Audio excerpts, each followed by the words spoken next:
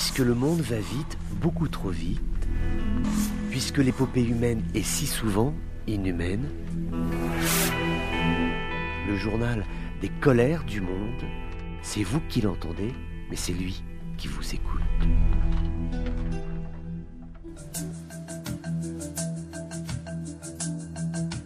Bonjour à tous, le Premier ministre espagnol Pedro Sánchez est au Maroc, une visite officielle, marque de l'importance de ce déplacement. Monsieur Sánchez est reçu par le roi du Maroc pour des entretiens officiels, puis il sera reçu à la rupture du jeûne, du Ramadan. Sánchez est accompagné de son ministre des Affaires étrangères, José Manuel Alvarez, dont la venue avait été prévue, on peut s'en souvenir, c'était vendredi dernier. Et finalement, ça a été reprogrammé de telle façon à ce que cela coïncide avec la visite du Premier ministre espagnol. L'objectif de cette visite de 2 jours est de mettre en œuvre la feuille de route que les deux pays se sont dotés dans les secteurs du partenariat stratégique. Notamment, c'est une visite qui s'inscrit dans le cadre de la réconciliation entre le Maroc et l'Espagne. L'Espagne qui est sortie de sa neutralité sur le dossier du Sahara et considérant que l'option qui est proposée par Rabat, cette initiative marocaine, est, je cite, la base la plus sérieuse, réaliste et crédible pour résoudre ce conflit qui n'a que trop duré. Cette nouvelle position de l'Espagne a été considérée comme étant une victoire historique pour le Maroc. L'Algérie et le bilan des dernières arrestations. Il y a au moins plusieurs dizaines de terroristes qui ont été arrêtés ces derniers mois, environ 84 individus. Il y a eu des saisines de pistolets mitrailleurs, de type Kalachnikov, des véhicules, des groupes électrogènes, également des matériaux de détection, en tout cas des éléments qui amènent à penser qu'il y a toujours un risque terroriste sur le territoire national algérien.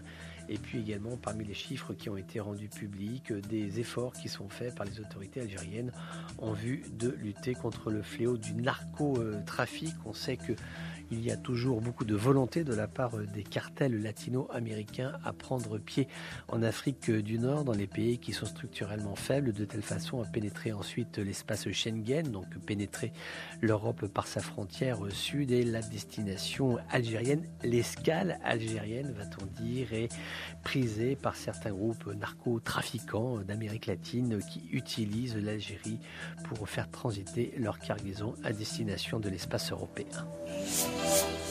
Toujours des problèmes d'autorité en Tunisie. C'était une patrouille tout à fait banale et anodine, celle d'une équipe de la douane tunisienne qui était sur la zone de Gafsa, qui a arrêté des contrebandiers, qui a saisi les cigarettes qui étaient à bord de leur véhicule. Or, les douaniers n'ont pas été respectés. Ils ont intimé à ces individus de rendre la marchandise.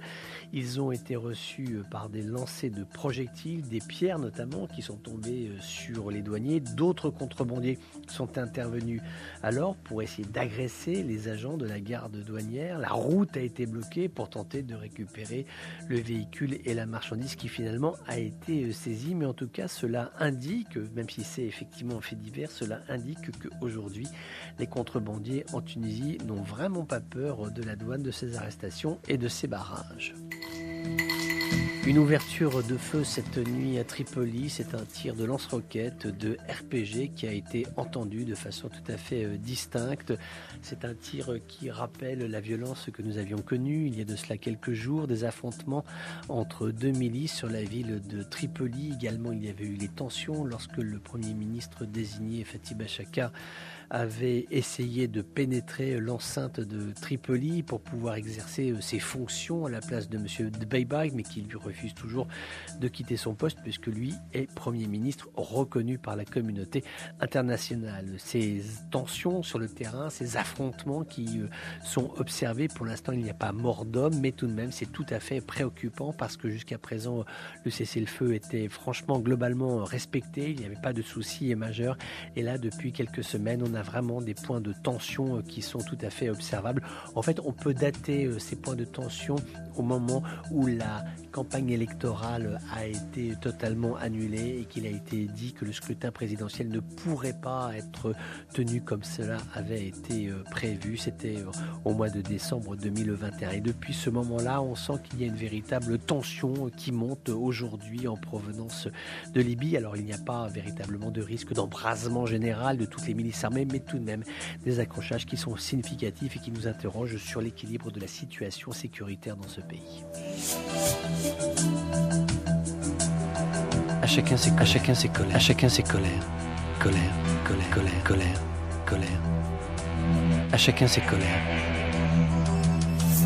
Nous allons aujourd'hui en Syrie, c'est notre escale du jour. Une trentaine de civils a été tuée, parmi eux 12 enfants. C'est le terrible bilan de ces mines, de ces engins de guerre, de ces munitions non explosées qui un jour sont manipulées par des civils et qui explosent au dernier moment. 29 personnes dont 12 enfants tués, c'est tout à fait considérable. Il y a quasiment l'équivalent en blessés, 29-30, ça dépend des sources, mais en tout cas, on est vraiment sur des chiffres de plusieurs dizaines de personnes, ce qui fait qu'aujourd'hui, dans certaines régions syriennes, bien que la guerre n'ait plus lieu d'être, il y a toujours ce risque absolument permanent. Ce qui est dangereux, c'est pour toutes les professions agricoles, tous ceux qui sont amenés à traverser les champs, à travailler dans les espaces verts qui ont souvent été minés pour empêcher des mouvements militaires de parties adverses. Ces mines n'ont pas été enlevées lorsque les combats se sont déplacés parce qu'il y a